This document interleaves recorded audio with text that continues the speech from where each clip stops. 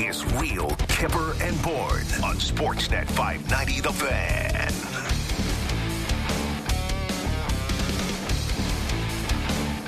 Nick Kypreos, Justin Bourne, Derek Brandeo, Frank the Tank, Sam McKee, all with you for the next 2 hours.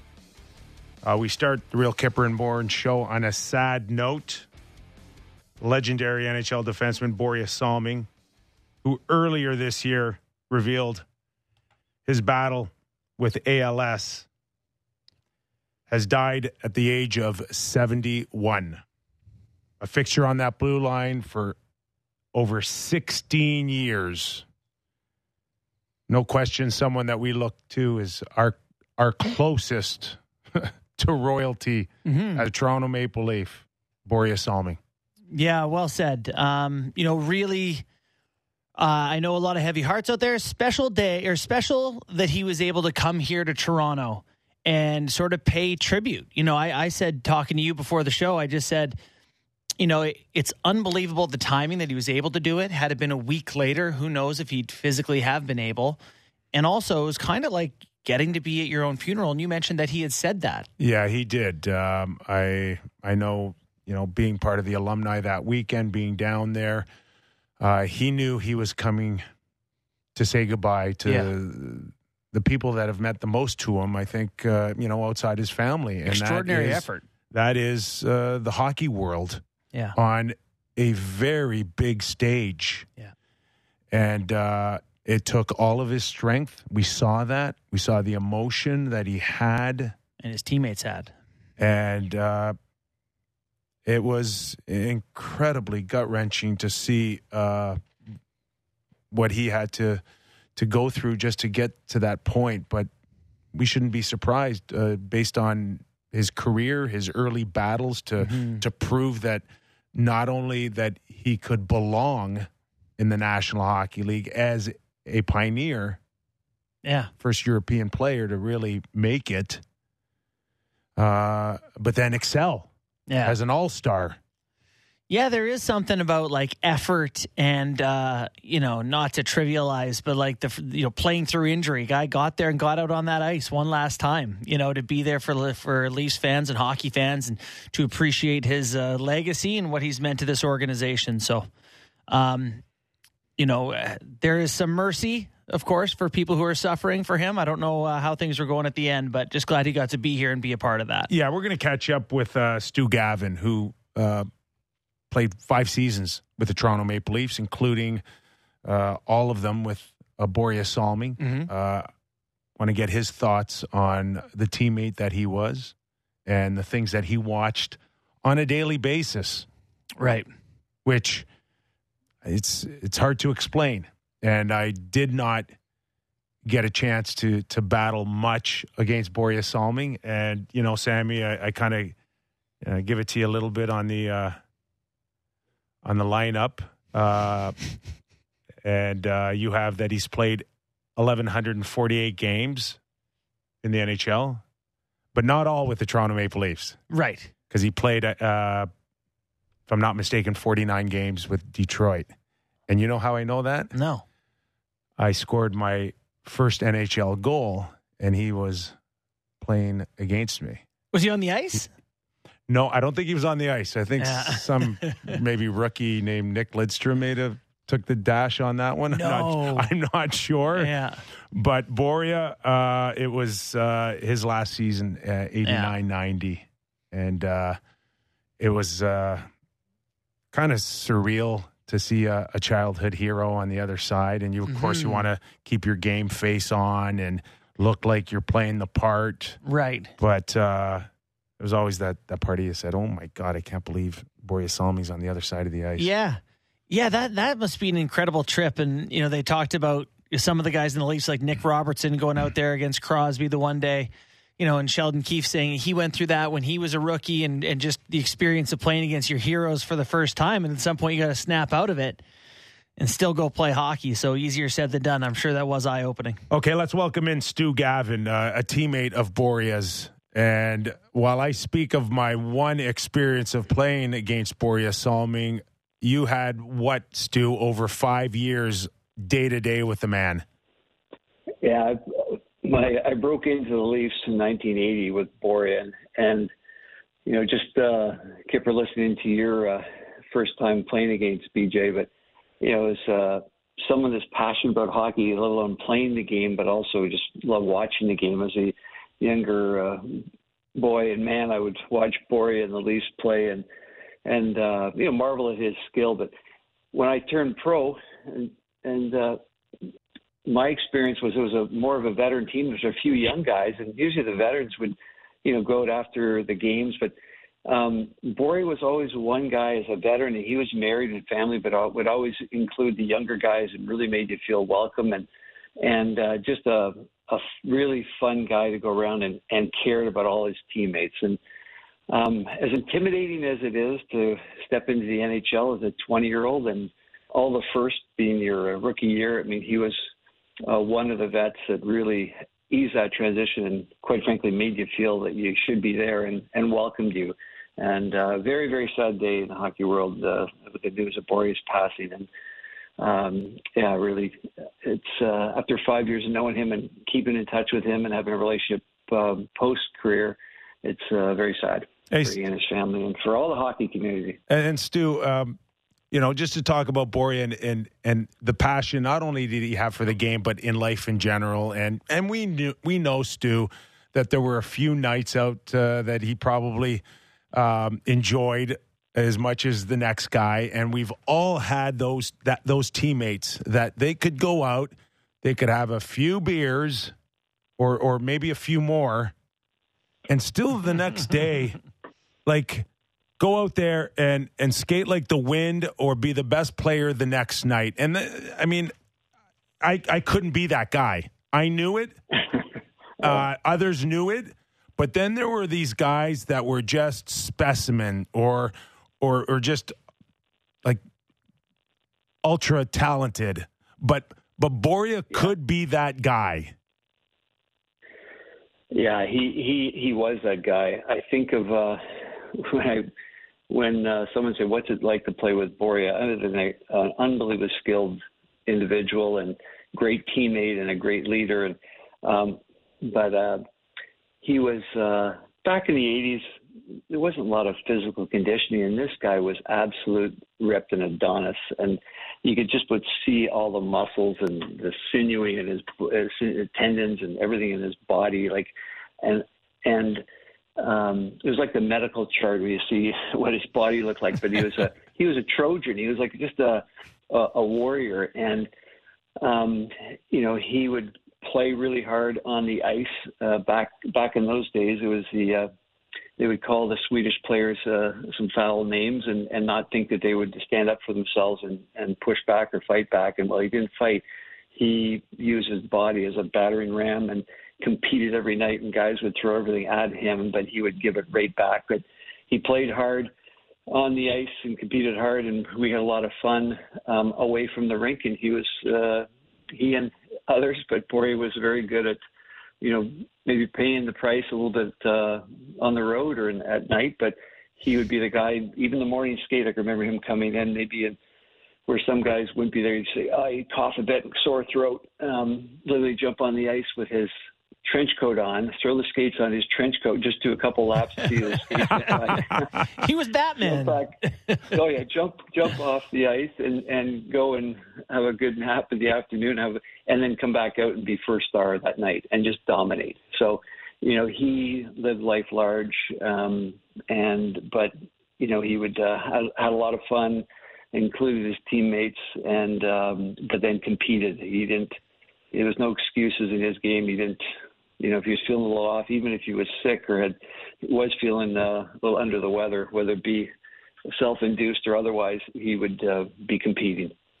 So did you have to deal with that in practice then? Doesn't sound like the type of guy that I'd want to be going up against. Did he maintain that level against his teammates? Well, he would compete, especially like guys with Daryl and their best of friends. They would, just their nature, they would compete in practice. You'd see them battling, and it showed what it takes to get to that next level and stay there. And you have to compete not just in practice but in the games, and they would do that, and he would do that. but he would also embarrass you. And so often, to try to go down one-on-one or with his he used his stick so well and his body so well to block lanes. And the other, I remember, I'd be penalty killing, so I'd go out on the left point and try to get him and hug the boards, thinking his only play is back down the boards. I'm going to block it. And he takes the puck, whips it through his legs, and then goes on his forehand across the blue line for a shot. And I'm still hugging the boards at the at the blue line. I mean, he's 10 feet away, so he would embarrass you with his skill, let alone in practice, and many guys in a game. We're talking to Stu Gavin, former Toronto Maple Leaf and teammate of Borje Salming. The one thing that was special was the relationship that he had with the fans, and even the one with Harold Ballard, the late Harold Ballard. And we know the stories about Harold, but it wasn't hard to see how people gravitated to this guy, including the owner.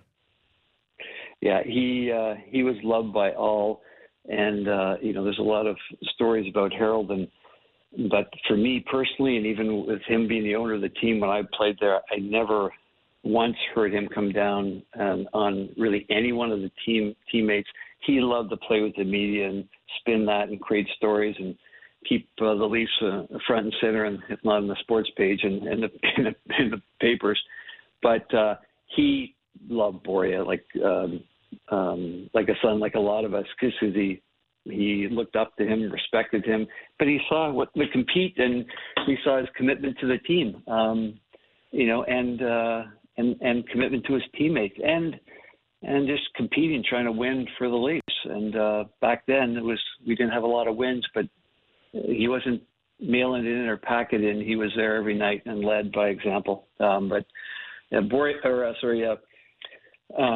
lot of people would look up to him, and Harold for sure was. I think it was a softie. He had some guys that he really loved, and Borje for sure was one. Hey, Stewie, on late notice, thanks for doing this. We really appreciate it. Sad day for all hockey fans, just not Toronto Maple Leaf fans, but thank you for sharing some wonderful memories on Borje Salming. Yeah, he's the hockey world's a big loss, but great man, a great warrior, and fantastic teammate. Thanks, guys. Live every day to its fullest. Thanks, Stu. Appreciate it. Former Toronto Maple Leaf and teammate of Borje Salming. That was Stu Gavin. Yeah, it's you hear a lot of the same things from people talking about Borje, huh? Just like regardless of the conditions, he showed up and put himself out there. And but Stu made an excellent point. He just didn't show up and take it; he gave it back. Yeah, and that's what I think sometimes gets lost in it a little bit. And I was old enough to see the battles against the Philadelphia Flyers and the chicken suite and all of that stuff. Yeah. And he, the true definition of toughness for me is just, not backing off and not giving an inch off of it, no matter how scared you are or intimidated you might be. Mm-hmm. You just don't give up that inch. Mm-hmm. And that was him. Yeah. And I haven't talked to a lot of the old Flyers, including, Bob Clark, but, they learned it. They learned that, you couldn't intimidate that guy. You can come at him. Yeah. Maybe you can sucker punch him. Maybe you can beat him up in a fight. But that inch, he ain't giving up. Man, the early Swedes had to be tough, huh? I was thinking Borje came across, and then Bob Nystrom was on the Islanders. He wasn't rolling over for anyone either. I think there was so much pressure, and there were so many guys leaning on them. They had to stand their ground, to show that they would. The Samuelsons were not tough, that's for sure. So the one thing that I always hear about, and they mentioned it in his when they did the video for him the Saturday night, however long ago that was, where they talked about the ovation he got when he came back playing against Canada for Sweden, right? And then you were talking about the relationship that he had with the fans. That one always stuck out to me. I don't know if there's any player, would Austin Matthews get an ovation in Toronto if their USA was playing Canada? There's just no chance. That is an incredible impact on the fans. For, again, you want to talk about a pioneer? That was really our first international taste, because we had already gone through the Summit Series, right? but that was the first time in NHL history where you had a relationship with someone on the other side. So we knew nothing about the Russians. Yeah. And to that point, we really knew nothing in 76 on anybody else at the time, Czechoslovakia, Finland, the U.S., of course, we had some names, but Primarily nameless opponents. over water, Yeah. he was the first one that we knew on another team, and that was a passage of we get to cheer for him. Yeah, that's interesting. I think that's really cool. We get to cheer for him. That is our first. And now we do Olympics and World Cups, and everybody knows about everyone on everybody. every team, yeah. Well, we used to do those. We don't do those anymore. It's been many years. We don't do that. Yeah. You get what I'm saying, Yes, right? 100%. He was the first one. Yeah. That's interesting. That's really A interesting. little extra connection there. Yeah. Well, I just that just always stuck out to me whenever I've heard that story and saw that actual ovation. It's very cool. So, one of those guys that's just before my time, and I just really wish more than anything he wasn't, because I like the impact that he made and everything. It's one of those things that gets talked about amongst your era of Leaf fans, Kip, and it just is something that I don't truly understand, and it's one that I wish I really did. Think these Leafs could use a big, tough, skilled E-man? I think they might be able to use something like that. But I thought Stu was great, by the way. Yeah, he was great. That was excellent, and what I wouldn't pay to see Borje Salmon taking a twirl in a trench coat. Oh, no. I got one better for you. I got one better for you. Road trips. Anytime he had a chance to do stuff like ski. Yeah. And they didn't pack for skiing. So he's skiing. I should ask Stewie about this, but he would ski down the hill in his trench coat. I loved his trench coat. Trench coat. And probably his dress pants. But you kind of need like better knee movement than in a trench. He must have been a hell of a skier to be able to ski in a trench coat. Whatever he could do outdoor, he absolutely loved. And I'm not sure where he was exactly from Sweden, Swedish. but north Sweden. Yeah. I don't think we're talking Not Stockholm here. Yeah. We're talking about sleds. Yeah. And It's from a dogs place, pulling. Corona, Corona, Sweden. Yeah. Does that sound right to you? So, Corona. I would imagine that Borje in L.A. or at the time L.A. or anywhere south and sunny probably wouldn't have done it for him. It is funny. There is always a couple guys in every team who have interests who aren't hockey or that aren't hockey, and that's always strange. It's like hockey takes up so much of your time. So when you come across a teammate who's like, "Yeah, I actually like to go do anything other than hockey," it's always pretty unique. Well, we've got a good show still, and we're going to continue probably to share some memories on Borje Salming. Gary Galley will be with us in about 23 minutes, former National Hockey Leaguer. I'm sure he remembers Borje well. We'll get his thoughts. And in the second hour, former NHLer and present general manager of the Minnesota Wild, Bill Guerin, will join us. We'll talk about his team and maybe what the Leafs can expect out of their new tough guy, Ryan Reeves, now a member of the Minnesota Wild. And Barney knows him. He must love you to come on Thanksgiving. Yeah, this is not a fun day to have to do anything. Usually you're just on the couch having a He bourbon. must love you. And I got to apologize to you. I forgot that you're American. You should have the day off today. No. You should be off today. I consider myself Canadian, for the record. Okay, all right. But my wife she's American. Okay. Well, my wife's American too. Yeah, so let's both take the day off. But she is taking the day off. She's down. She's with her parents right now. Yeah. My kids are with her. They're doing the Thanksgiving thing. Oh, and you're stuck up here with us? Oh my God, Kippy. I took off Friday. Yeah. You gotta pick your spots. Yeah. American Thanksgiving or next year we'll get our Quail Hall. Golf at Quail Hall on a Friday afternoon. You made the right call. Family or Quail Hall. Next U.S. Thanksgiving, we'll get our families together. Yes. My wife will do a big feast. All right. So there you go. And we got a lot of listeners, YouTube, our podcast, of course. Happy Thanksgiving to all of you south of the border here. I'm so jealous of their There's two things I'm really they jealous do it of right. it, and it's their college sports fandom and Yeah. their Thanksgiving. Those are the two number one things. The two Thanksgiving's unbelievable. So cool. I mean, know. Wednesday night is the biggest party night of the year in the U.S. Everyone comes back from university, sees their hometown Yeah. friends, and just gets sideways. And just watching the Detroit Lions on Lose. Thanksgiving. What a They're- tradition. They're winning right now. Are they? They're up 22-19 over the Buffalo Bills with 7 minutes left in the fourth quarter. Wow. So they'll lose in heartbreaking fashion, as is tradition. There you It's go. tradition, You know yes. who did not lose? Oh, baby. The Toronto Maple Leafs last night. 3:20. 20 minutes till we mention it. Putting an exclamation point on their win is shutting down a 13-game winning streak by the New Jersey Devils. No small task. I got to give you guys credit. You called it. I thought maybe the momentum. No, I he didn't call it. I You didn't said call it? I was pissed off. Canada had just lost. I said 6-0. Oh, so JB, you're the only one. Yes.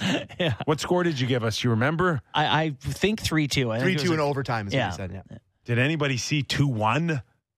We should have. Yeah, the Leafs, because they D up now, apparently, that's is all it. they do. So the Leafs are slowly turning into Lou Lamoriello's New Jersey Devils. Lou's watching this version of the Leafs going, I like it. That's what I'm talking about, We Doobie. don't need 3 goals. 2's enough. You probably need 3 goals. Yeah, it's not a good plan to score 2.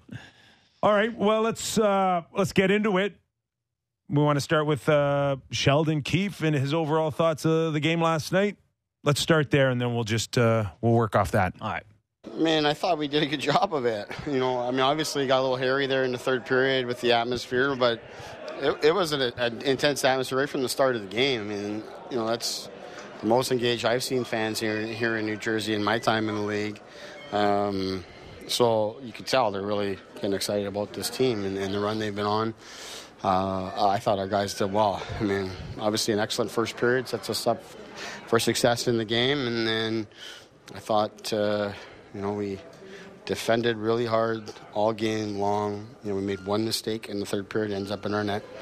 But all game, I thought our guys battled hard, defended the middle of the ice extremely well, took away the strength of their game, and I thought we're full marks for the win.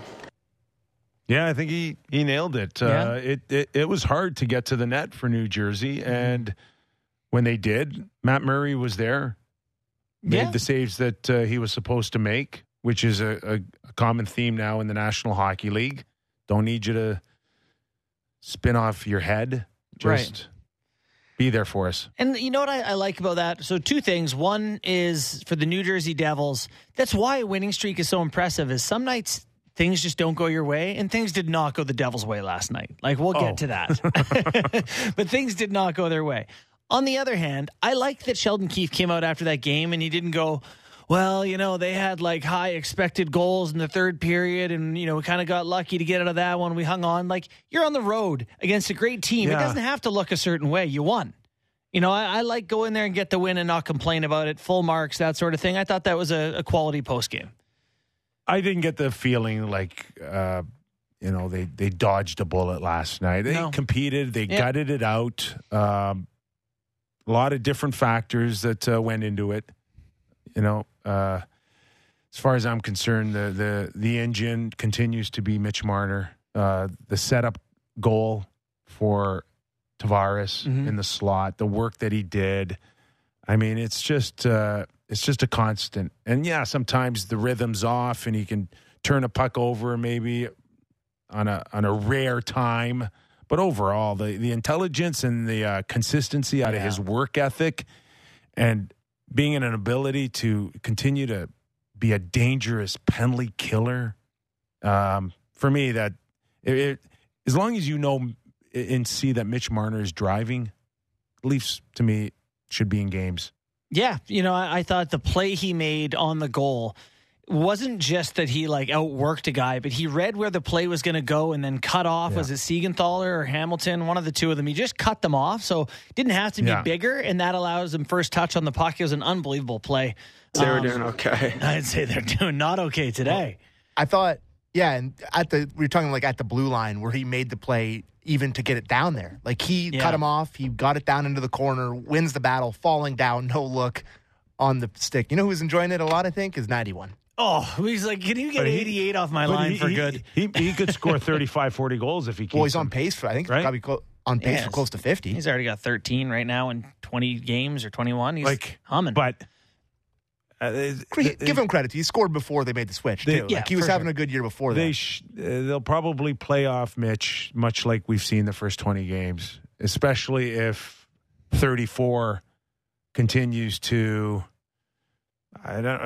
Is the word struggle? Sleepwalk. What is? I don't know. Sleepy? Is he sleepy out there? Maybe. I had something on Marner, but go ahead. Go ahead with Matthews. No, I'll just think.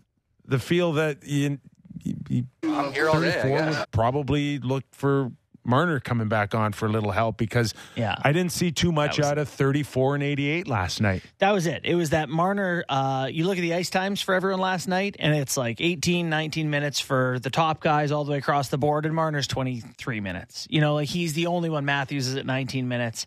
Yeah, it's clear like who Sheldon is relying on right now as Matthews tries to find whatever it is that he's looking for.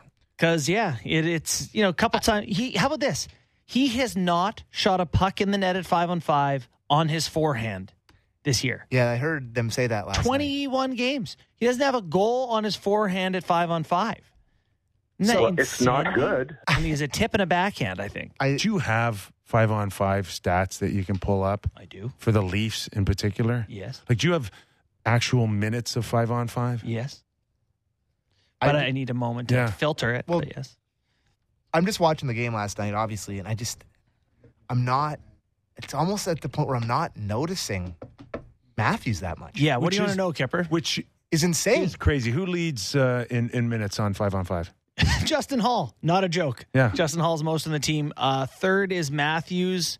Marner is just behind Matthews? That doesn't seem right, does it? No, it does. Yeah? He's 20 minutes behind him? It does. On the season? You know why? No.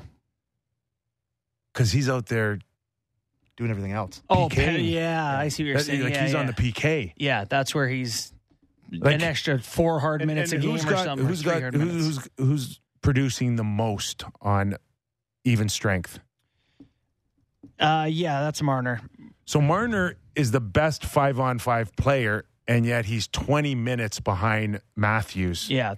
That's crazy. Yeah, they're a goal apart in that department, so it's close, but obviously... Don't you want Matthews, if Marner's your best 5-on-5 producer, don't you want to push those minutes up 5-on-5? Well, isn't that the thing we've complained about, though, with him overplaying Marner during the regular season? You're the one who's saying this year he can't play 25 minutes or whatever. He can on some nights. So more 5-on-5, less shorthanded. Yes. Okay. Yeah. Yeah. Start developing other people on the PK. Yeah, 100%. And stop leaning on him like crazy. You're going to kill the guy. You're going to bury him by March or April.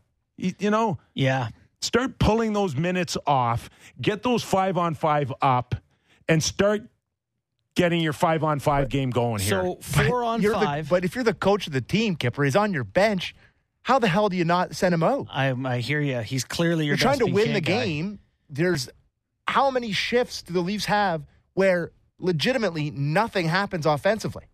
Here's 5-on-5. A lot. And he's the only guy that's really pushing the play at all strengths. So you're not supposed to win? Like it's a you're hard supposed to develop other penalty killers. Well, they have a lot of guys that can do it. And don't use them so much on the penalty kill. I'm telling you, that's why he's so far behind Matthews, is because he's sucking wind on the bench getting ready for his next shift. What they need to do, so if you look at shorthanded ice time per game. So look, in terms of forwards, David Kampf has played the most per game, and Mitch Marner is next.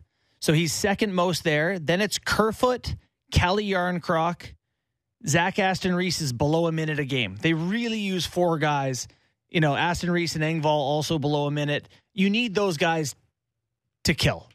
You need those guys to go out there. Like Michael Bunting can't kill penalties. He's killed the least on the entire team.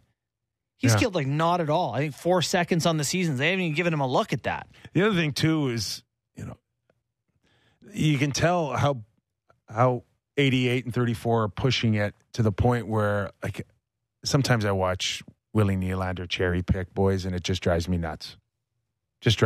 Yeah. Last night was his first noticeably bad game, I thought.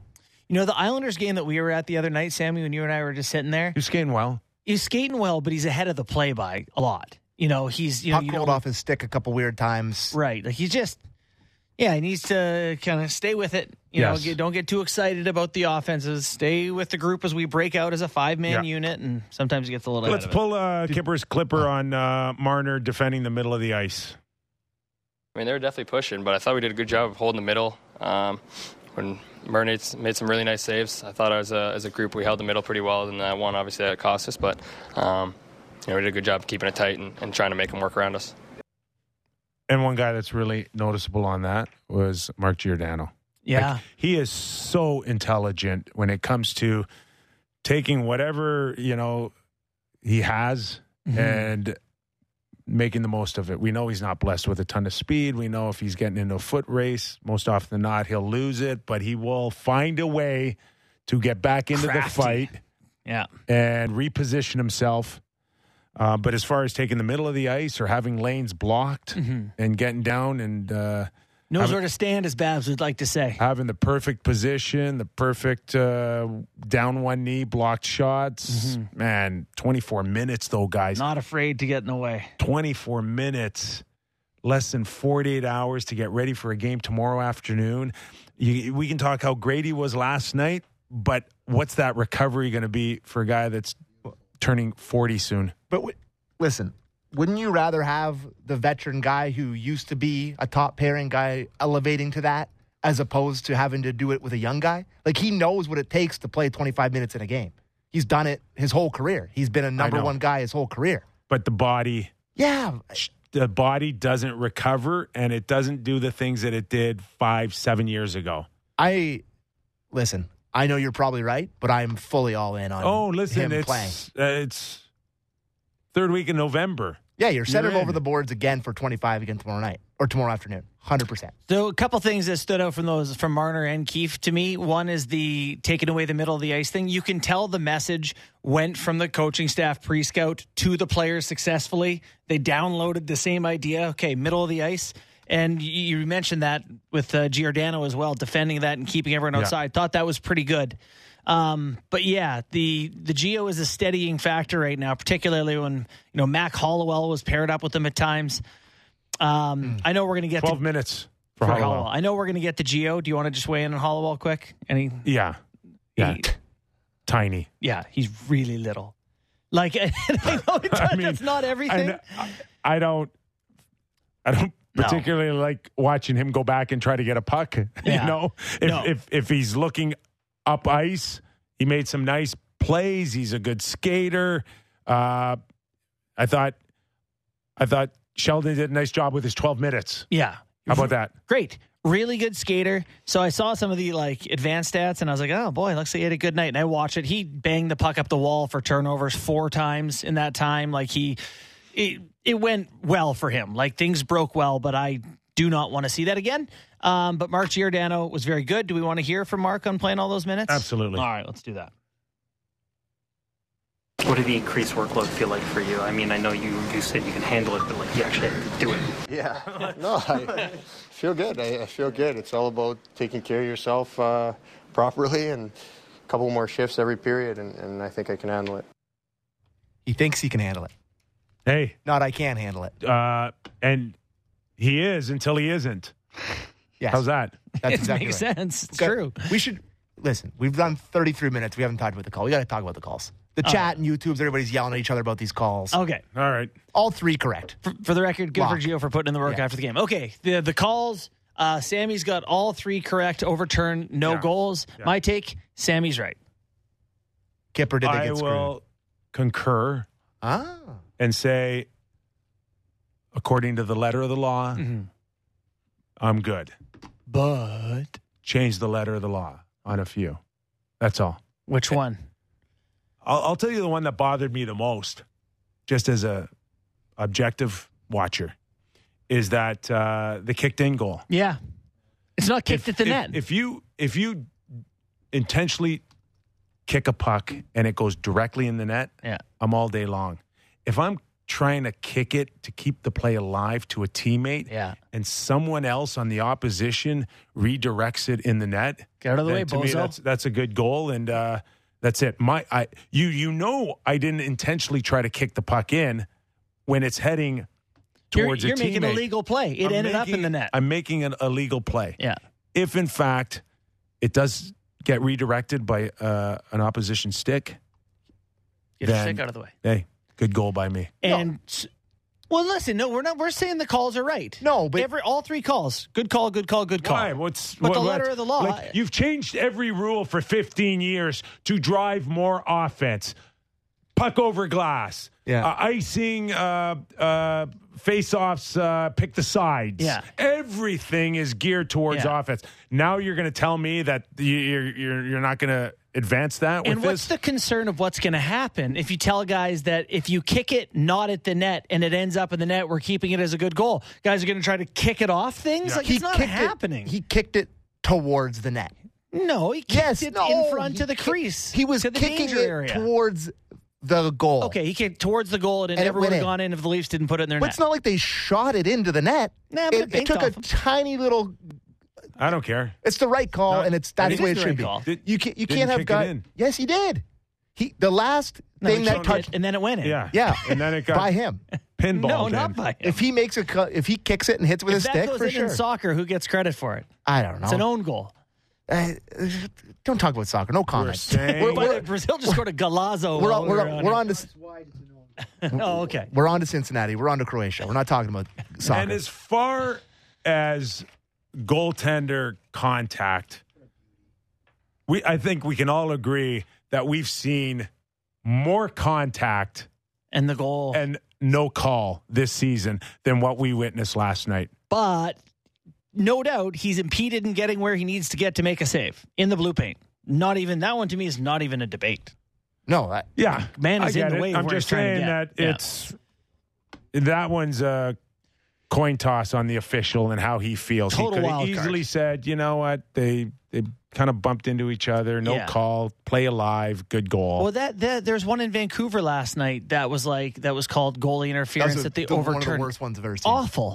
Awful call. Garland. Yeah. That one was a head scratcher. I mean, what are we doing? Like, did you see his reaction? Yeah, awesome. Good job. Good call. Yeah. Good job. There's nothing worse than that. He seems like a real piece of work. I don't. But don't like. And you can't. That was to me is the most obvious goaltender interference style of one.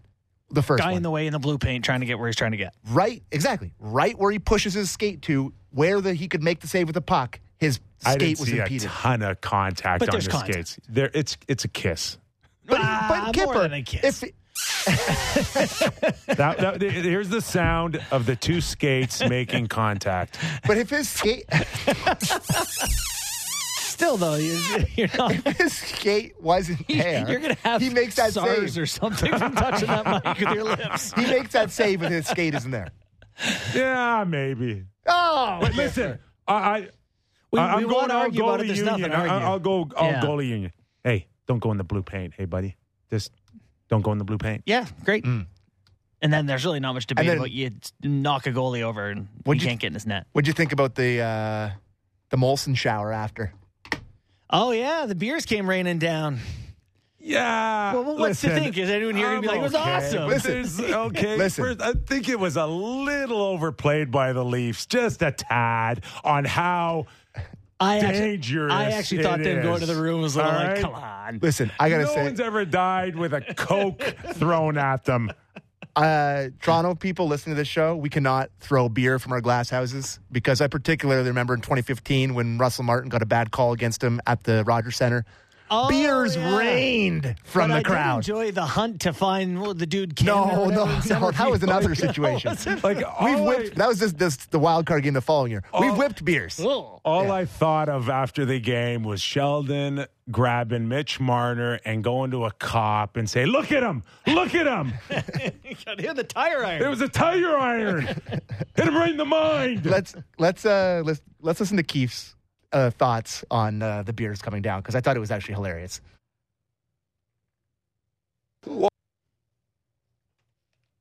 take cover. That's really all you can do.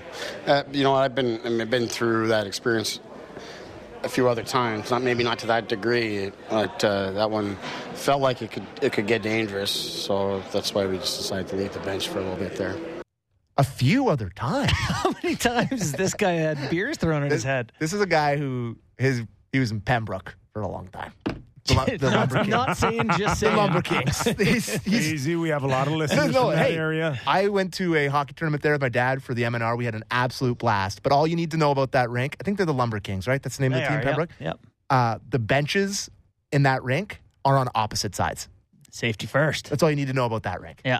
So probably seen some things in there. We knock out the Quebec Nordiques, right? Yeah. And it's just not, we just didn't knock them out of the playoffs. Like, it's knocked over. Them out of the league. We knocked them out of the league. You knocked them to Colorado. Relegated. So it's their last game in history. And, we're celebrating after the whistle. And we're all happy. And Brian Leach looks at me and goes, "Did you just throw up?" And I'm like, "No." I said, "I got pelted by mustard packages." Oh, no. When it came off the ice. And I was covered. And my face was covered. And I had a small scratch because of the corner, that aluminum tight, that sharp little corner. And I'm like, no, I didn't throw up. You're the mustard tiger, just getting pelted. That's great. But I think they survived. They're okay. Everyone's okay. Mitch was pissed. Pissed off. Do we have him? Yeah, we do. Yeah, let's listen to Mitch.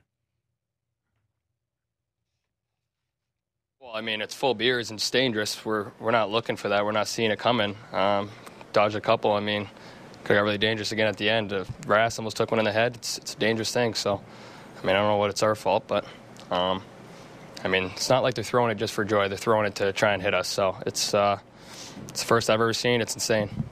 I don't know that they're trying to hit guys. You're just expressing displeasure. Okay. Are you crazy? Hammered Jersey guy on the Thanksgiving Wednesday? He's looking for his flesh and meat. No one's looking to hurt it. He's trying to chuck the gabagool at him. Who spends $22 on a full beer and then chucks it? No way they're 22 in Jersey. They're probably like 11. Are you nuts? They're 22 everywhere. Yeah, it's a small mortgage now to get a beer. Yeah. Borny knows. He bought me one on Saturday. Whatever day we were there. Yeah, Monday. you know, if you're at the Prudential Center, though, they're like, throw them. You need a refill. All right, let's take a break. Oh, my goodness. We blew right by the third base stop sign. We did. All right, we got Gary Galley coming up after the break. We'll talk Leafs. We'll talk Ottawa Senators. Are they still in the basement? They're still, I guess. Yeah. Not what the summer Not of how Pierre Dorian drew up Pierre Dorian's Not ear. the summer of Pierre. Okay, we'll get into that and more. And Billy Guerin in the second hour. Nick Kypreos, Justin Bourne. We are Real Kipper and Bourne. Stay tuned. This is Real Kipper and Bourne on Sportsnet 590 The Fan.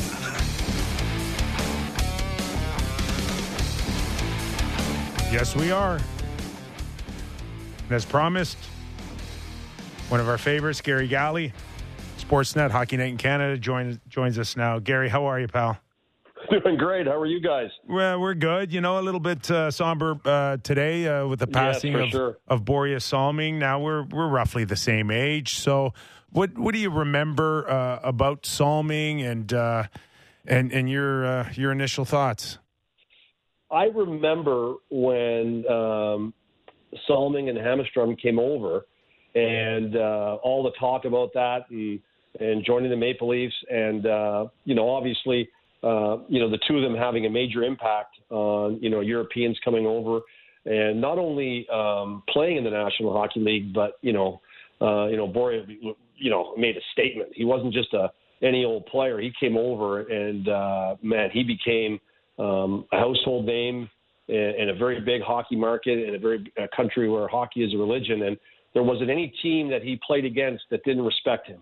They respect him as a player, as a person, and the way he held himself in regard on and off the ice. And I got to see him at the Hall of Fame weekend, and to see the joy that he brought people, to give them the ability to lay eyes on him, because I'm sure it was not an easy trek for him and his family to come down and the amount of energy it would have taken for that to happen, and for him to do that,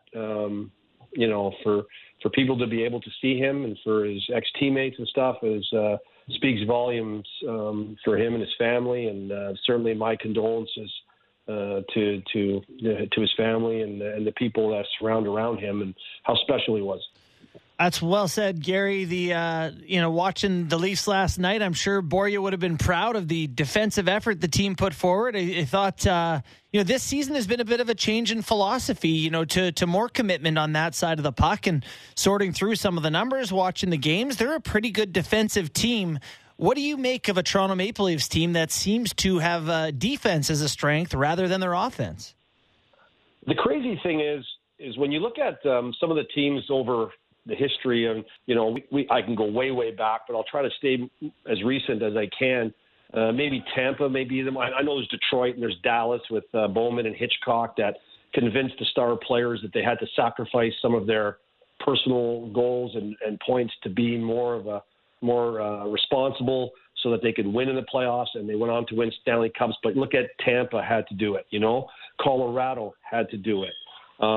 You can run and gun. You can try to outpoint your opponent production-wise.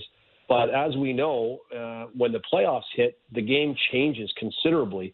And you have to know how to play in the pig pen with the teams that can play in those one-goal games, those tight-checking games. You got to be comfortable playing with a one-goal lead. You got to be comfortable playing behind by a goal. You have to be comfortable. You can't open yourself up. Stay in the game. Keep yourself in the game. Coming off the ice late in the game with a one-goal lead and you haven't accomplished anything, but you haven't given anything, that's a win. That's a win. And you have to have the ability to feel that and know how important that is.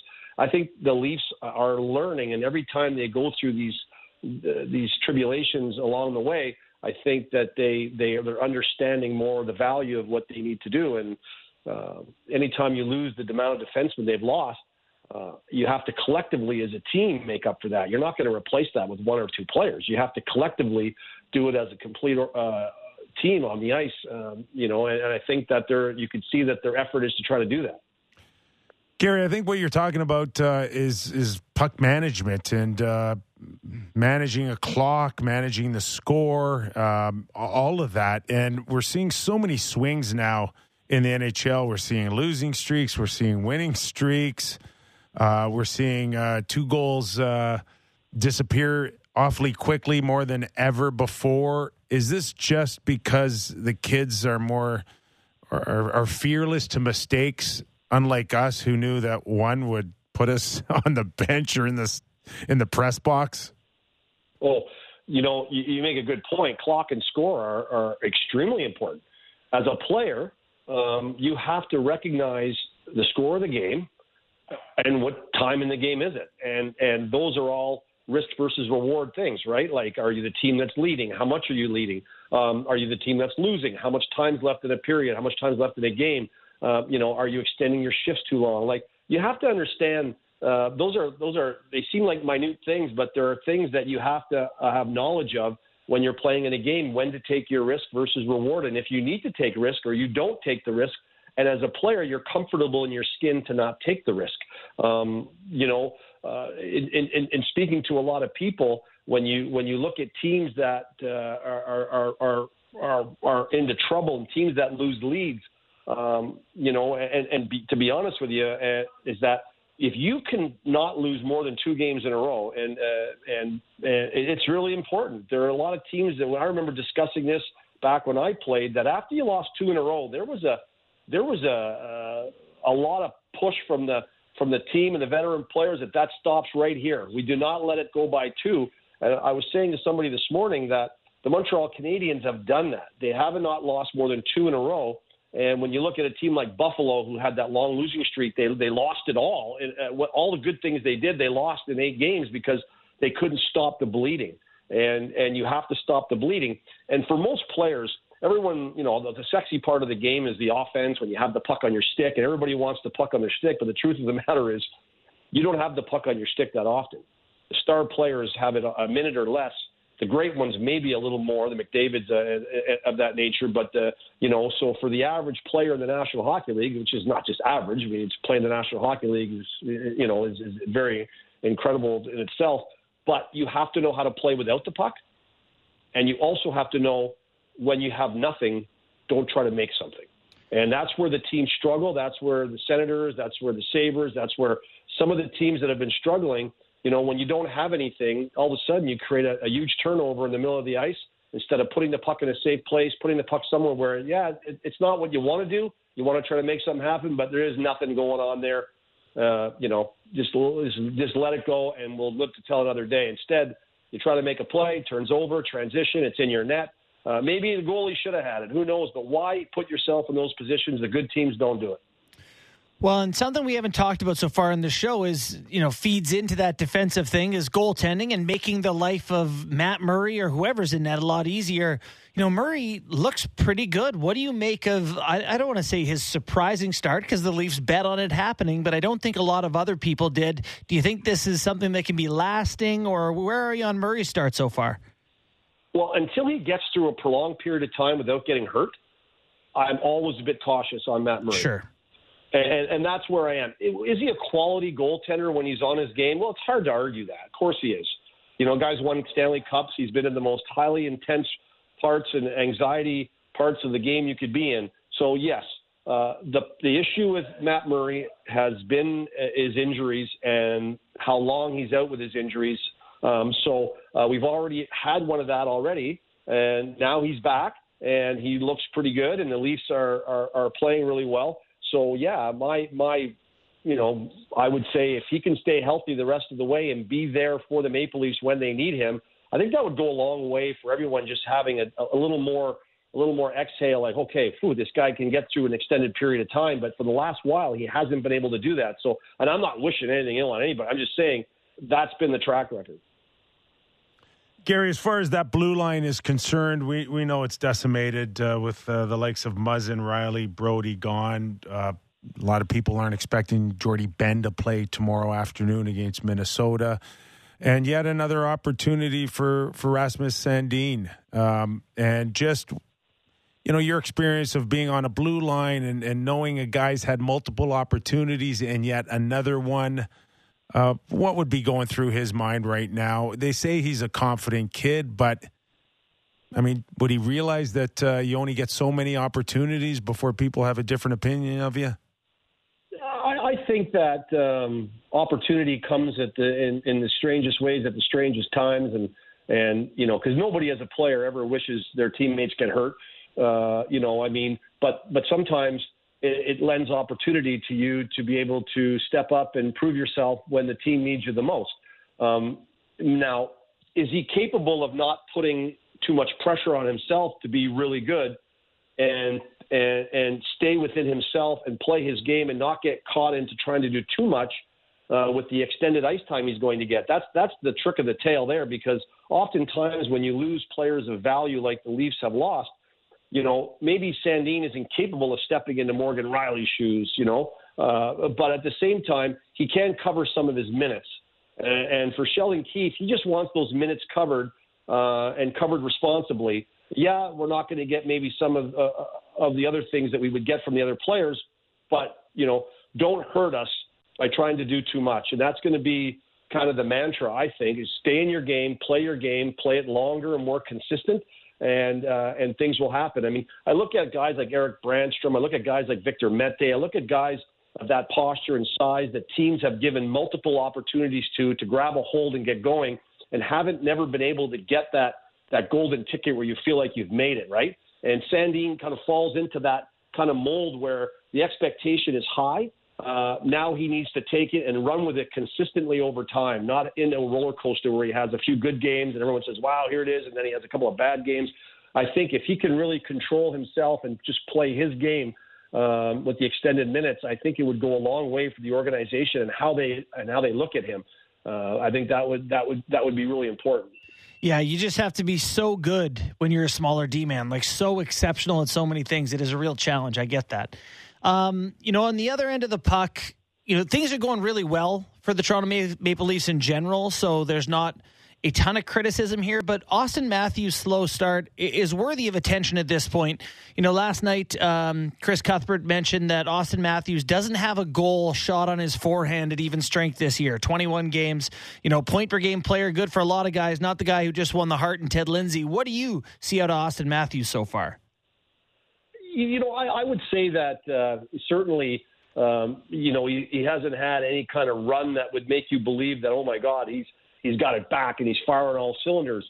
But I look at him and I don't think he's playing bad. I look at him and he's engaged in the game.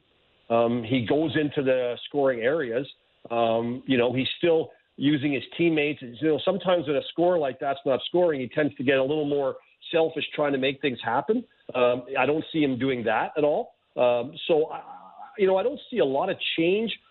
He's just not as productive as everyone would like him to be, and he's not scoring at a clip that everyone would like him to be. But, it doesn't always roll along, and maybe at some point it's going to all click in and he's going to get on fire. Will he be as opportunistic as he was last year? Maybe not. Goalies and teams start to, it's like I go back to like Paul Coffey was a guy that was insanely good. When he picked the puck up in his end, he had the ability. He looked like he wasn't even skating, and he was moving faster than you. But the one thing that if you watched him and you watched it over time, and Pat Quinn was great at this when we played him in the playoffs back in the early '80s, was he liked to enter the zone on one side predominantly. 90% of the time, he would enter the zone always on one side, towards his backhand. So we did our damnedest throughout the series to take that side away and make him go in on his forehand where he didn't like it. And I think for a lot of Austin Matthews, last night's game especially, there were times when the player was just mimicking Austin Matthews. They were saying, hey, you can go to anyone else, but you're not coming to him. This isn't the guy you're coming to. And I think that's happening a lot more. And that just is the respect value, and it shows you that the other guys on the ice are going to have to make teams more aware that if they're going to, really present themselves that strongly on one guy, that we're going to take advantage of it. But I'm not concerned at how he's playing. I really am not. I think he's playing like a good team player plays. Would you like him to be more productive? Yes. Would you like to see him scoring more? Well, for sure. But I think it will come eventually, and I think he has to, fight through this, and all this is going to help him get better as he moves along in the playoffs when it gets a lot tighter and a lot harder to score goals. One more for me before we let you go, Gary, and that's the Ottawa Senators and double digits out of a playoff spot, and it is American Thanksgiving. And while it's debatable on how much we anticipated them fighting for a playoff spot, maybe February or March, we didn't see tied for dead last in the league with Anaheim. So how surprised are you? Actually, I am. I am surprised. Did I think they were going to be in a playoff spot right now? No. I wasn't sure they'd be in a playoff spot, but I thought they would be sitting, 3-4 points, maybe 2, 3, 4 points out of the playoffs, and they'd have more wins, and they wouldn't be losing games like they're losing games. I don't know if I say that right, but it's how you lose a game. You can play well and lose.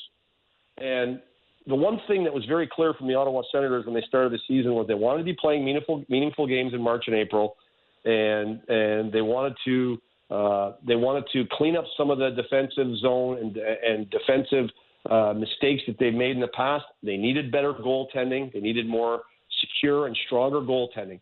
So these are all things that they talked about, but it just hasn't manifested. Their goaltending has just been okay. Their defensive zone structure and their execution of their defensive zone systems is one of two things. Either they don't understand it, or they're not getting the proper information, and that comes down to whether it's the coaching or whether it's the players. Now, I've heard Pierre Dorion say it's not the coach, and stop talking about the coach, and I understand that. Sooner or later, a chip falls, and the players love DJ Smith. I think he's a good coach. I think the players believe in him. But if you're not winning and this is going on, someone takes the fall for this. Someone has to. You can't keep going on the same road where the expectations are moving ahead, except the team isn't catching up to them. I think they're getting some good play to some guys, but the one area that they didn't address, and they brought a 20-year-old defenseman into the fold, and Jake Sanderson's been fantastic. And I think it's imagine if this kid came in and had, any kind of issues getting his feet wet in the National Hockey League, which would be more than understandable. But he's come in and played like a vet, and that's made it even better for them with the loss of Zub and Shabbat. But Shabbat hasn't played particularly well, and that's hurt them a little bit, and it's the understanding that they really haven't helped their blue line a lot, and that doesn't help to insulate their goaltending at all. And their goaltending is not been as bad as it was in the last years, but it hasn't stepped up to where I think they were hoping it would be. Certainly losing Norris is an issue, but you look at the Bruins, they lost Marchand, they lost McAvoy, they lose 3 or 4 guys out the first 5 games, and they just find ways to win. They know how to win. For the Ottawa Senators, they just have trouble figuring out how to win, and unfortunately, they've got a lot of young players that the things I mentioned earlier, what to do when you have nothing, how to play time and clock and things like that, I think they haven't figured out a lot of that. Gary, always a pleasure having you on our show, man. We really appreciate your time. Awesome, guys. I'm going to get over to my 3 American kids and have turkey at their house, so this is good for me. That's awesome. Enjoy. Thanks, Gary. All right, guys. Take care. Hockey Night in Canada's Gary Galley. Couple quick ones before we go to break here. Rasmus Sandin, over 22 minutes. Mm-hmm. Clearly, he's going to get that role. Yeah. With Morgan Riley out. For the most part, I didn't have any issues with him at all, except for the one Hamilton goal where he just decided to read a play that only didn't happen. And he left Hamilton unattended in front. It's a really good point. We always talk about D-man, how often, if you don't notice them, it was a good game. And when you play 22 minutes and you're not noticeable, it's pretty good. I do think when you're smaller, you have to anticipate plays ahead of everyone else and kind of cut them off and get there early. And that's what he's trying to do on the goal against. But it's just a bad guess. He doesn't even shoulder check or look. Anyway. Couple practice updates from Minnesota today, if you're interested in that kind of thing. Sure. I'm just pulling it up here. Apparently, Connor Timmins is not going to play tomorrow night. Keefe says that he just got there. Wants to make sure that he doesn't play. So your bottom pair. Guess what your bottom pair is going to be tomorrow? Victor Mete's in. And Matt Hollowell. Mete Hollowell. Yeah. Jordy Ben, IR, week to week. Yeah. Yes. And again, sometimes in life, you get what you pay for. Jordy Ben has really come in and been a breath of fresh air for this blue line. Good, really good. No question about it. Yeah. But how many consecutive games can he play? Can he stay healthy? It's the line from Liar Liar. Simmons is old. Right? Ben is old. Right? He's being held together with popsicle sticks right now. I don't know. Yeah.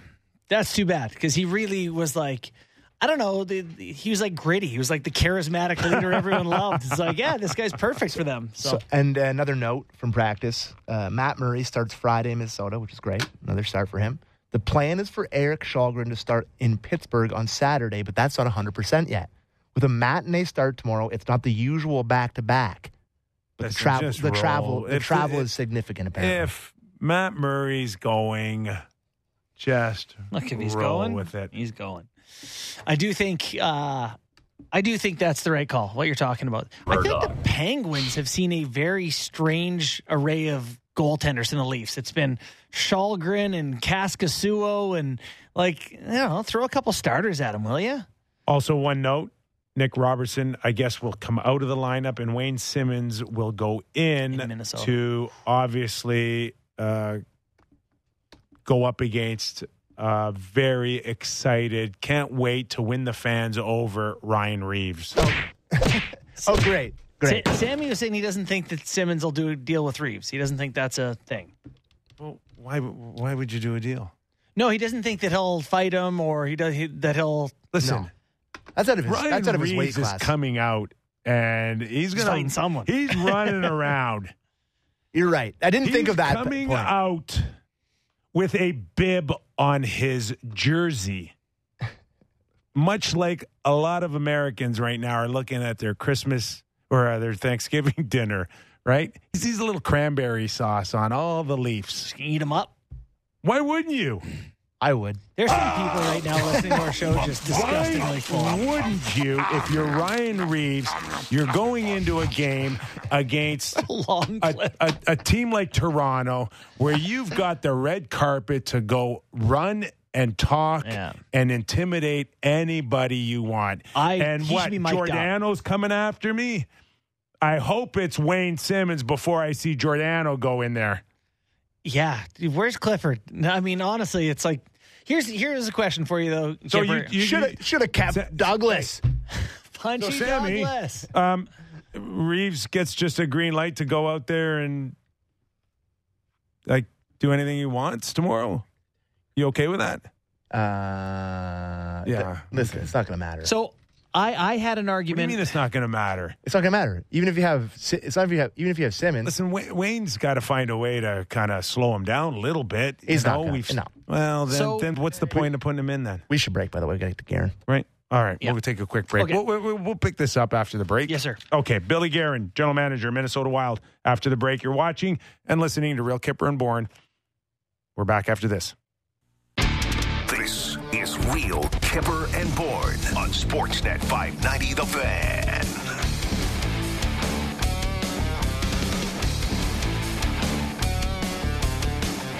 Leafs in Minnesota tomorrow afternoon at 2.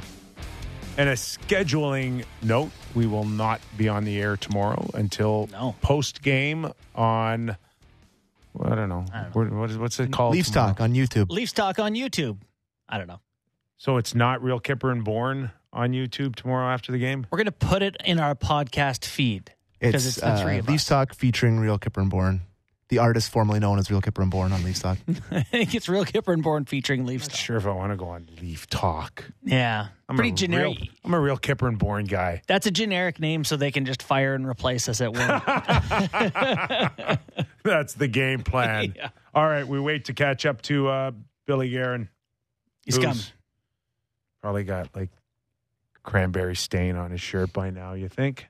4:17 is prime U.S. drinking time, is it not? I mean, you're right in the middle of a thigh right now. No, you've eaten, and done. I feel like you're into and you can't. You're too full to have a beer, so you're onto a bourbon or something. Has that what is it? That sleepy part of the tryptophan, turkey tryptophan. Is that kicked in yet? Is it kicked in on Billy Guerin? Are you turkeyed out? We're sorry if we interrupted your Thanksgiving and happy Thanksgiving, by the way. Oh, thanks. I appreciate it. And I'm turkeyed out. We had a very, very early meal. My son flew out to see his girlfriend, and my daughter's working tonight. So we had to eat at 1:00, and I'm done. Does Thanksgiving feel a lot better with a 6-1 win against Winnipeg? Yeah, absolutely. I mean, it was, just one of those things. It's not really a break in the season, but it's a holiday. Not that a loss is going to entirely ruin it, but the turkey definitely tastes better with 2 points in your pocket.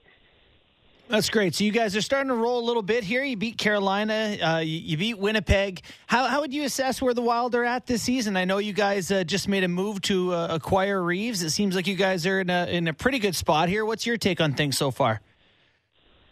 Yeah, it's been it's been a very different year. If you're comparing to last year, we've been inconsistent. I think our defensive play, has been really strong. Our ability to score goals 5-on-5 hasn't been as strong as last year. But, the thing for me is that we're still inconsistent in playing to our identity.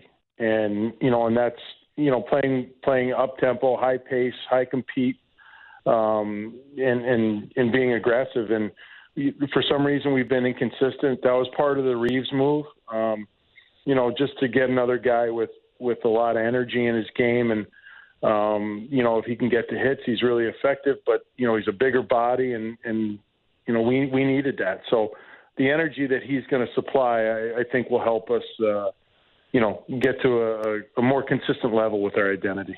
Just the way it all went down, my understanding was about a week ago, Ryan Reeves went to the New York Rangers, asked to get traded. And there was some thought, Billy, that the Rangers were ready to put him on waivers. So just your decision to give up a fifth for him and maybe not wait to see if, in fact, that would have happened. But where was your sense on why you needed to pull the trigger the other day? Well, I mean, hey, listen, we all think about the future. Draft picks are incredibly valuable, but we also think about the now. And you know what? I just feel that our team needed a little jolt. And like I said, with Revo's personality, his energy, what he brings to a locker room, what he brings on the ice, can really lift the team. And you know what? I thought, for right now, it was worth a draft pick 2 years out. And I mean, you never know. We could end up recouping that draft pick somewhere along the line. And but I think it was important to think about the players now and try to help them this year. Teams only go as far as goaltending and their stars go. There were some people preseason picking Kirill Kaprizov as sort of a dark horse Hart candidate, a guy, a lot of love around the league. How has his season gone so far for the Minnesota Wild? Kirill's been great. I don't know if he's scoring at the rate that he was last year, but he's been pretty consistent, and he's having a good year. And the thing I love about Kirill is that he plays hard every night. Yeah. He's one of these superstars that is not afraid to get his nose dirty. Last night he had a couple points, but he was also he gets in on the forecheck, he finishes checks. I know he finished a couple guys, real hard. He goes in, he'll go to the puck first. He's not afraid to get hit, and he goes to the ugly areas. So I really like where Kirill's game is right now. I mean, hey, look, as a GM or coaches, you always want more production, but he produces at a really high rate for us. So we're lucky to have him. Bill, just in terms of now the squeeze on many teams with a salary cap, and we know what's happened for obvious reasons the last few years, but the decision with Parise and Ryan Suter has left you, I think, with dead cap space money of about $40 million, if I'm not mistaken. And just that usually comes with teams that are just totally ready to kind of rebuild and get higher picks and just wait for a few years. But we don't get that sense out of your hockey club. So, I mean, how has it been knowing that you've got such a significant number of dead space to work with? You know what? I mean, I'll be honest with you. Some days it's tough, and you're like, man, what could we do with that extra cap space? But you know what? You got to live by the decisions you make, and I'd do it again. And I just think the direction our organization's gone since then has been in a positive one. No disrespect to those players or anything like that, but we needed to do it to move forward.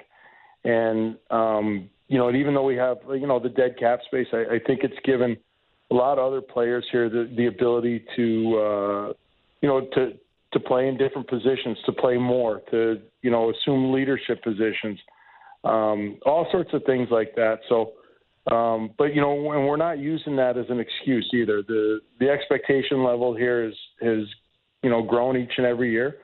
We still expect the guys to win. And, that's just the way we do it. I don't care what our dead cap space is.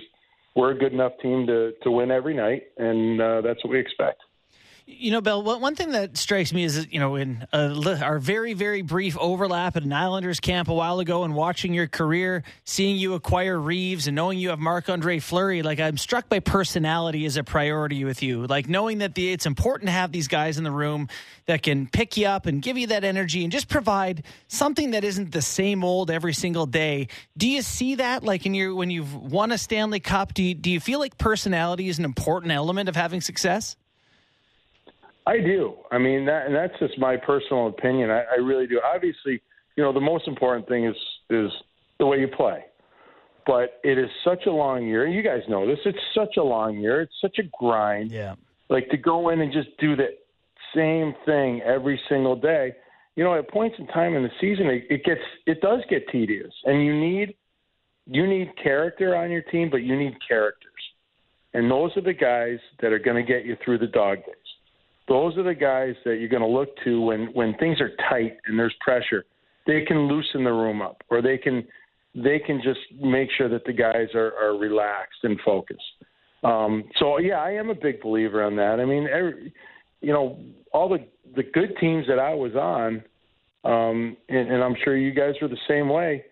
You had some characters, and you had some life in the room, and you had guys that weren't afraid to be themselves, and that's what I really preach that too. And be yourself, like be who you are, and that's why we get a guy like Reeves or Fleury.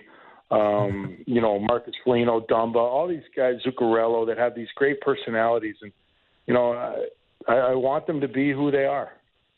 The safer bet is that those type of guys are like pluggers, and on your bottom six. And you just mentioned Marc-Andre Fleury, who's one of the best in history and a future Hall of Famer here, and he did this one promo where they loaded up the dressing room with flowers, and I think it's one of the best. And I urge anyone who's watching or listening to go find it because it's hilarious, and he's awesome in it. And I'm just wondering if you got stuck with the floral bill on that one. Yeah. Well, it's actually funny because the guy who makes the commercials, a guy named John King, who's helped us with that kind of campaign. It's not weird, wild. It's wild. His wife, I believe, works at a flower shop, and that's where we got them all. God, funny fantastic. How that works out. So, but I tell you what, the whole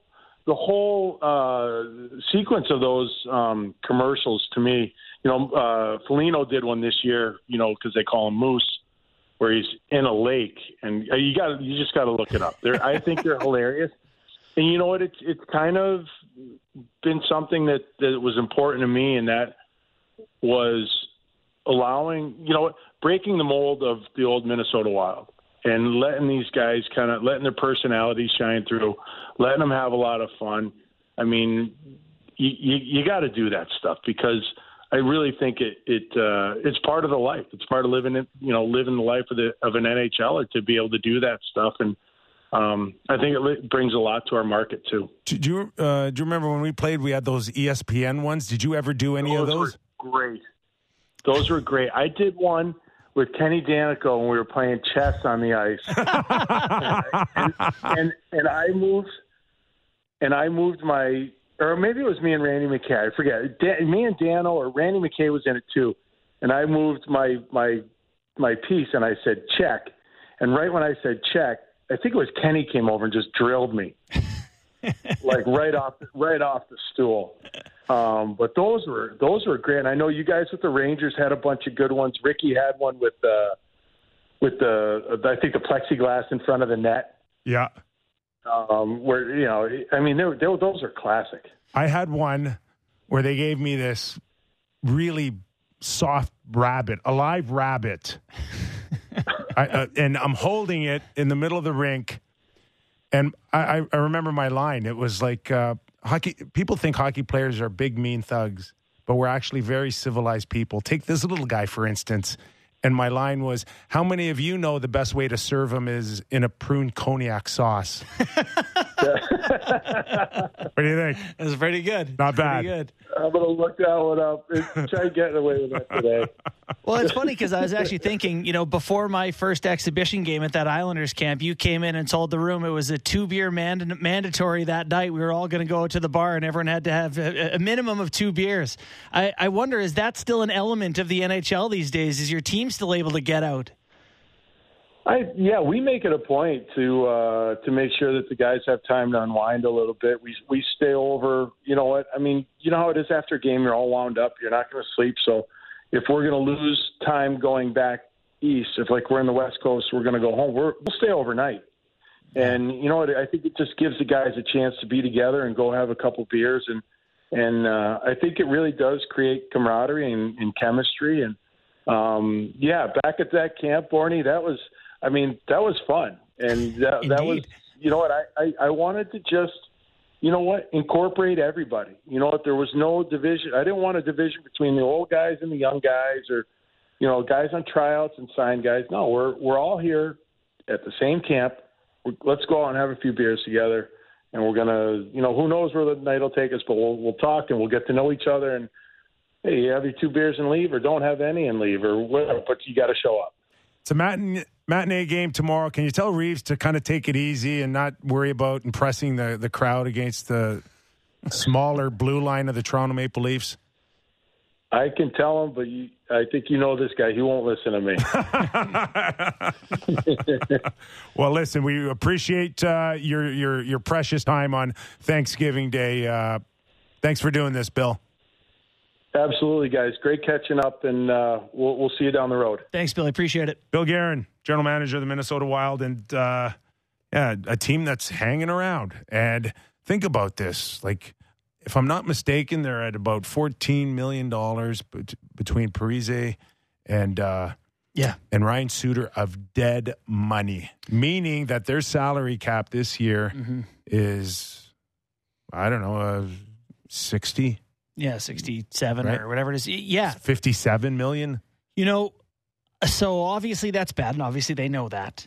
But I get the idea of being like, we need to move on from this team that hasn't had success. It is not working, and to continue to run our heads into this brick wall, you know, makes no sense, and giving some new guys some opportunity. So this is exactly how I feel about the Vancouver Canucks.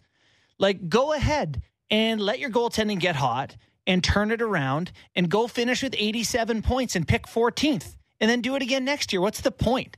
Like, at least get some young guys in, give them opportunity, move on to a new core, let some new voices grow in the room. I get the idea of just saying, we know it's not good for us. You know, it hurts, but we need to turn the page on this old thing from the Minnesota Wild. I get it.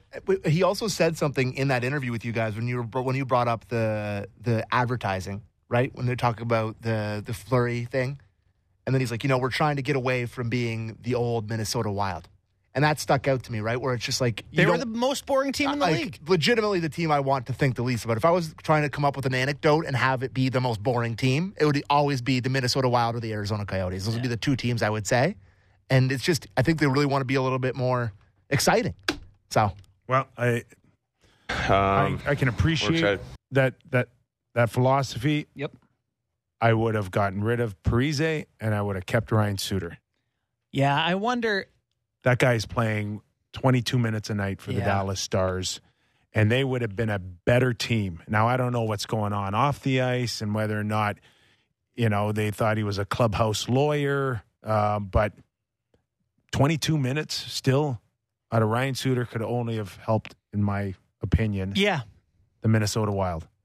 I get that. So how long is their cap screwed for? Is it 2 more years? I think it's 2 more years that you got to carry those salaries, and then I think they wash. This is the year where it's the worst, if I'm not mistaken? I think it's over $7 million for Ryan Suter on the books this year. Yeah, I mean, I can pull this up, but it changes as it goes on. But I think this year in particular, they take it on the chin, or maybe it even gets worse after this. I don't know. Dead money, though. A lot of dead money for them to deal with. But... Okay. Yeah, it's a long time away. Yeah. Until then, what is it? It's 12.743.588 million for the next 3 years. Wow. Whoa. Actually, sorry, it's 12,743,000 this year, and then it's 14,743,000. Oh, it goes up. So the 2 years after that, then it drops down to 1.6. So we have 3 tough years here. 3 years is a long time. Oh yeah, bud. Oh my God. Think about what your Leafs will look like 3 years from now. Kipper, I just want to think about what they're going to do getting through this game against Reeves. I would love. Would you not? What would you pay to know what the Leafs roster would look like in 2026? Nothing, because I don't like to think forward. I would pay ungodly sums to know. I'm fascinated to know. You just want to be Biff from Back to the Future, so you can make money, protect it. You want the almanac. I've got no moral. I would gamble like hell on that. My column came out today in the Toronto Star. I focused a little bit on that, on altering the roster a little bit. We know that Timmins is on his way, won't play tomorrow, but threw out some suggestions on some D help. Okay. You think it's going to start clearing up a little bit more on guys that are available? I had about 5 names in there. So I haven't seen it yet, but I do think as some teams fall out of playoff contention, there are interesting names. The only ones that are like big names, though, would be like Dumba on the Wild or like Ekholm on Nashville. But like those don't seem likely. So who else did you have in the mix, Kippers? Potential? Well, the first one that I said in a perfect world, and I think we did talk about Chychrun, this. by the way. Yeah, Chychrun's in there. Yeah, he's in there. I've in moved there. on, though. But, you know, we're on to Croatia. The one that I think would be the most logical in terms of Kyle's style is Karlsson. Erik Karlsson. Yes. He's got a lot of money for a lot of years and doesn't defend a lick. But could you get San Jose to pick up 50% of it? If I'm not mistaken, he's got a big nut. Yeah, it's a big nut. Yeah. It's a big nut. It's a big nut to carry. I think it's the term for me. It's like 4 Yeah, more all years. nuts are equal. I know. And I do mention that in my article, that the obstacles are his age and the wear and tear. Yeah. And I don't even think that the board or Brendan Shanahan would green light it, even if Kyle came up with the assets to get him. Really? For me, that interests me. For me, I just don't think he's what they need, and I'm not Dubas. $50 million for a guy that's they made that off us at the Share Club on Saturday night. I think they can afford $50 million. The tequila bottle was. I don't think. I don't think that should be part of the equation. I don't think it's something they should do. But like, if they wanted to do it, I think they would give him the $50 million to do it. I just can't imagine being like the solution to the Leafs' problems. Okay. So I can't imagine the solution is looking at these last 5 or 6 Leafs teams and being like, what if we added a guy who can score and doesn't defend? That would blow people's mind. However, I do look at this Leafs team and say, boy, PP1 with Erik Karlsson? Scary. Oh, that really changes things. I mean, really, they're instantly the best power play in the league. One name that I threw out was Fabro.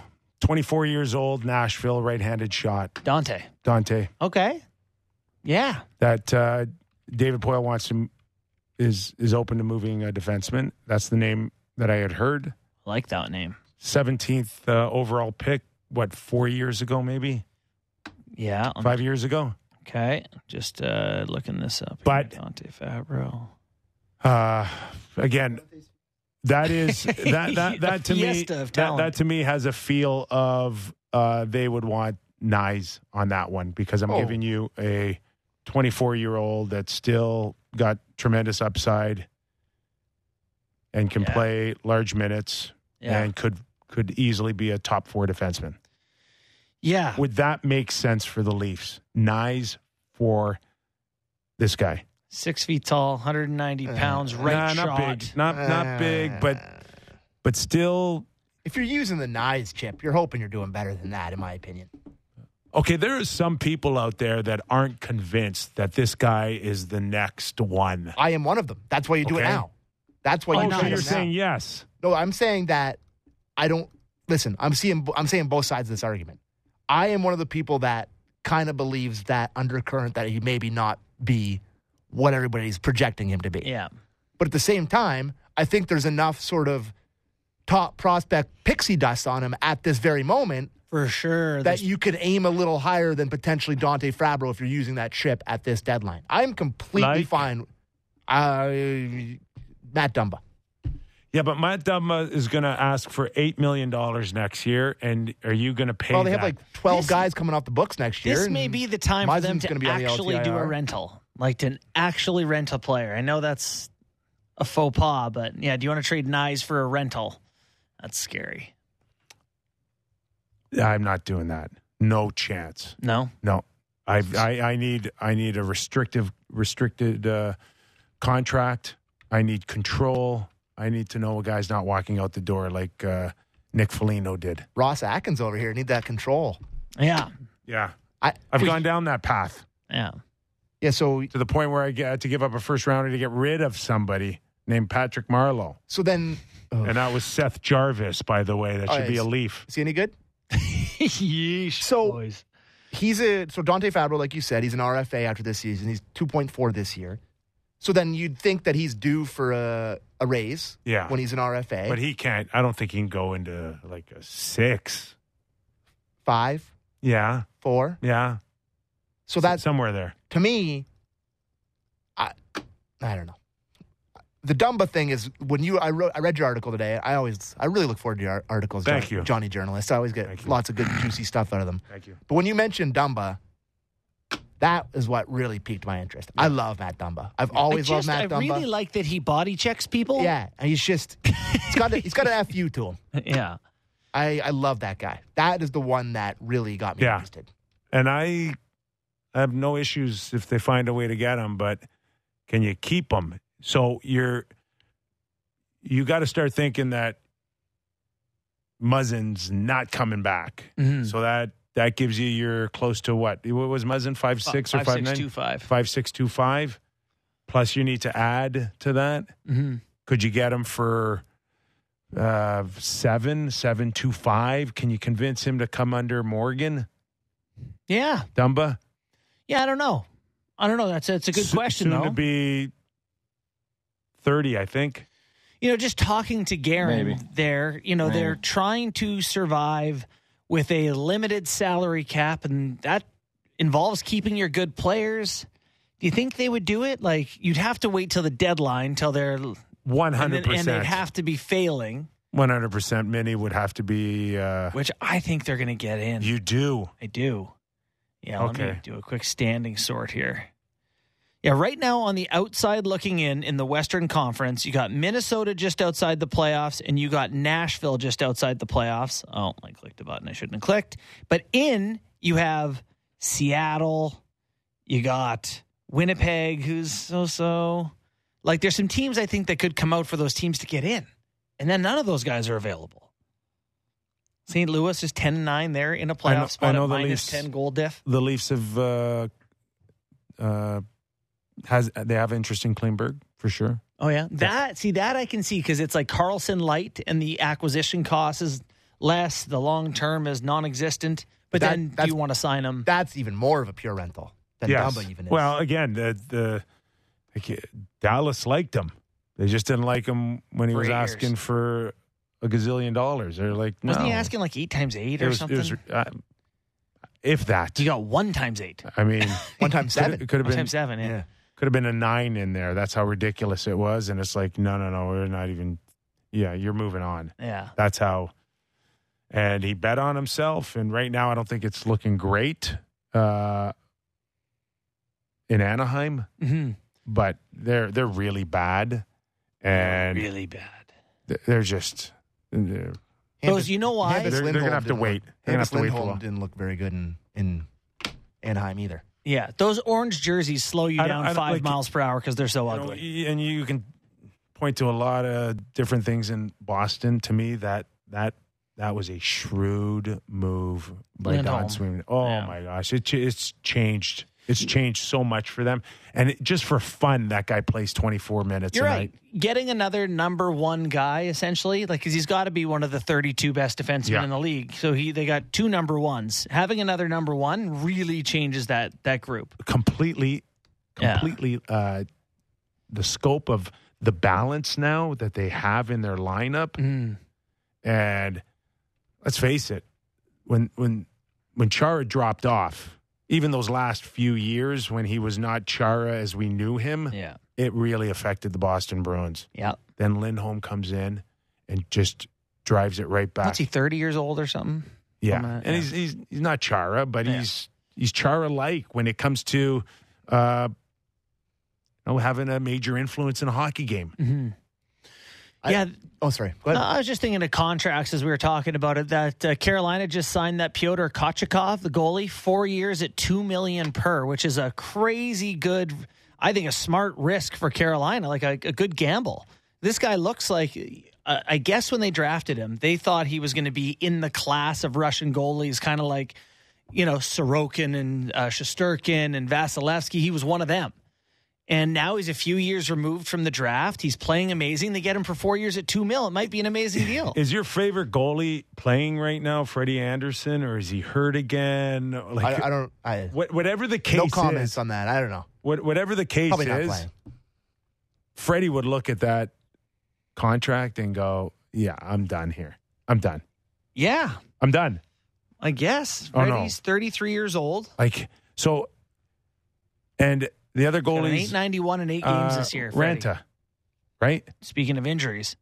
And they're both, if I'm not mistaken, on expiring contracts, right? Anderson, yeah, because he, after the trade, that was it, right? He just had another 2 years. So both those goalies right now are like the turkeys on the table today. They're cooked. Oh, my God. Freddie's going to come back to the Leafs. Oh, my God. No. Yes. He's going to cost like $2 million this year after he has an 890 in Carolina. They're going to need someone. No, thank you. What's this guy? There's another guy you mentioned in your piece that I have no thoughts or opinions. I've never even heard of him. The Russian guy from Columbus. Yes. Gavrikov. Big, heavy guy. 6'3", 2. Yes. Yeah, big guy. And and who else? He'll get Columbus a nice return. And he'll probably play out like David Savard, where he can end up getting yourself a first rounder. And plus, now let's not forget, David Savard ended up in Tampa Bay, and I don't even think he played legit top 4 minutes. Right. No, right? He didn't, yeah. But, yeah, Gavrikov will play out as David Savard did a few seasons ago. Yeah, there's some options. There's some options for these Leafers. So can I go back to something and ask you guys a question? We kind of glossed over it before we broke to get to Garen. You guys would actually start Matt Murray in 2 games on the back-to-back if he's rolling? 100%. Oh, my God. You're gambling, man. Yeah, I had a point against the Islanders, and I lost it because of my other goalie. Yeah, I guess so, but boy. So here's something about that game that I was starting to get to the point we had to cut because Garen was waiting on us. The Simmons thing, dressing Simmons in that game tomorrow. So when I was with the Leafs, it was like a preseason game. The Leafs were playing Buffalo, and Buffalo dressed like a bunch of thugs, like just 4 different guys who had clear intent in preseason to prove themselves. And so the Leafs had a roster set, but they were scrambling to replace guys to put in a couple people to answer that so Buffalo didn't just come in and beat the hell out of them. My point at the time was like, if you don't have those guys to fight on Buffalo, they're irrelevant. Like, by dressing Simmons, don't you make Ryan Reeves relevant? If there's no one for him to engage with. Except Ryan likes the forecheck. Yeah, Ryan does more. And he scares people. Yes. Okay? Yeah. I know. You want to have someone who will go do it if they have to. Say what you will about the oxygen that this guy sucks out of a dressing room for a second. Mika liked him. Chris Kreider liked him. And there's always something to be said when a guy like Ryan starts chirping at you, and you can look and go, yeah, well, then talk to him, right? Go talk to him. Let's see how brave you are. Go talk to him. When you don't have that, then it's just you having to chirp him back. Like, yeah, well, right? Yeah. And it's still there. I don't care how the game's changed. Yeah. It's still there. I agree that Ryan Reeves is a guy you almost certainly have to have someone in because he plays. He will talk Ryan to Reeves forechecking. You want Victor Mete going back behind his net to get a puck with Reeves right on him. Mac Hollowell. I like his chances better than Mac Hollowell's. It's true, right? You know, I think there are those guys, and not many of them left, who you don't need to dress to fight against. But, used to be like. But even Wayne Simmons, like think about Wayne Simmons and Maroon, right? At least Wayne will go toe to toe with him in that exchange. Mm-hmm. You're right about the point where you just get to go, if listen, he's not there, deal with him. Then it's like, okay, who's going to listen to it? Mm-hmm. Marner, Matthews, Tavares, Aston Reese. If there's no one there, Ryan Reeves probably can stand in front of the Leafs bench and just pick Marner and go, I'm going to eat you for lunch. Yeah, and Mitch is going to go, oh, yeah. Yeah, well, Bunting's going to dive, so. Yes. Yeah. I guess. It's just, it's still there. I know there's like the analytics people who are listening going, just don't acknowledge them. You just go play. Just don't look them in the eye. Just skate around them. Just go score. Yeah, and then what they should do is just listen to Lindy and close their computers. Yeah. Close your computers. Get to know people. It's a human sport. Get to know your players and who's intimidated and who's not. Very true. So we still have a bunch of clips. Hold on. Oh, sorry. What do we have? We have not discussed Nick Robertson out of the lineup, in the lineup, tomorrow out of the lineup. Thought he was fine. I said pregame on TV, I said D-men cannot be noticed, and it's fine. Nick had to be noticed. He didn't do anything that made me go, wow. I honestly don't remember one thing. Do you remember one thing? Good forecheck. He got a puck and then protected it well and passed it to the point. Yeah, once. he didn't cost you the game. Absolutely not. But he's got to create a shot for himself, some opportunities. If you're going to be an offensive producer, you got to produce a little offense. I think, was it you that was talking with it, Borny? But it seems that his first 3 shifts in the game, he's like, I am about to put on a masterclass of hockey trying. He's like, here we go. Time to try. Yeah. And then it completely runs out. You don't notice him again. Like, I thought his first couple of shifts, you're like, holy crap, Robertson is really, it's really worked. The benching's really worked. And then it's just, he can't keep up the level and he's not there anymore. Their work rate, Sammy. The work rate. The work rate's impossible to maintain. So we talked about European kick hockey yesterday. The work rate for Canada was marvelous. We're not talking before Canada's next game, but big one on Sunday. Working his bag off. What did you think of the coach and his F Croatia? F Croatia. Who said that? Herdman did? Yeah. Ooh. He said you got to get the right context here, and that was someone asked him right off I guess the scrum that he had with his own team, and it's like, what did you say to the players? And it's like, get ready, and it's a fearlessness thing they're going for. They just caught him at a moment where I don't think he gave too much thought on it, and he was trying to be candid. Yeah. And I guess many people found it disrespectful, I'm sure, including Croatians. Yeah. Don't say. I'm sure one of the proudest, grittiest soccer countries on planet Earth won't take that the wrong way from a minnow that's never been in the World Cup before. Sure, that won't matter at all. The final last World Cup, were they not? Listen, Belgium's one thing, but they're soft. They're a soft team. They're very Leafsy, very soft. Look at Modric is 1,000 years old. But we're scoring a goal. We might score a goal, but Croatia's not Belgium. They're gritty, pedigree, scary dudes. You remind me of Sheldon Keefe right now, because you know what Sheldon Keefe does? Whoever you play, he tells you they're the best team in the world. It's like, and we actually have a clip of him doing that with Jersey about best offensive, best defensive. Doesn't matter what team. Now Sammy's like, well, Belgium. Let me tell you about Croatia. Yeah, you're over-respecting them right now. I was always more just to balance out. No, it's not true. I was always more afraid of Croatia than Belgium. Always. Don't believe that for a second. They got pedigree, man. They're not constant disappointments. That's Belgium. Croatia, they show up. Oh yeah. Like, this is going to be a tough. Like, people are like, oh, if they played like that, like they did against Belgium, yeah, that'd be a game. But they're really good. Yeah. So, anyways. Love it. Do we have any games tonight? Shout out to my boy Johnny Bravo, my Croat buddy. Going to watch the game with him on Sunday. He's got a viewing party. He'll be wearing his checkers, I think. And we have no games. They schedule no games during American no hockey Thanksgiving? games. Nope. Nothing. Is that always the case? Yes. Fear of the NFL. I don't even know. So then you can go home and watch. I think is it Pats Vikings tonight? Pats Vikings. Yeah. Yep. There you go. Okay. Our thanks to Billy Guerin, Gary Galley, and Stu Gavin.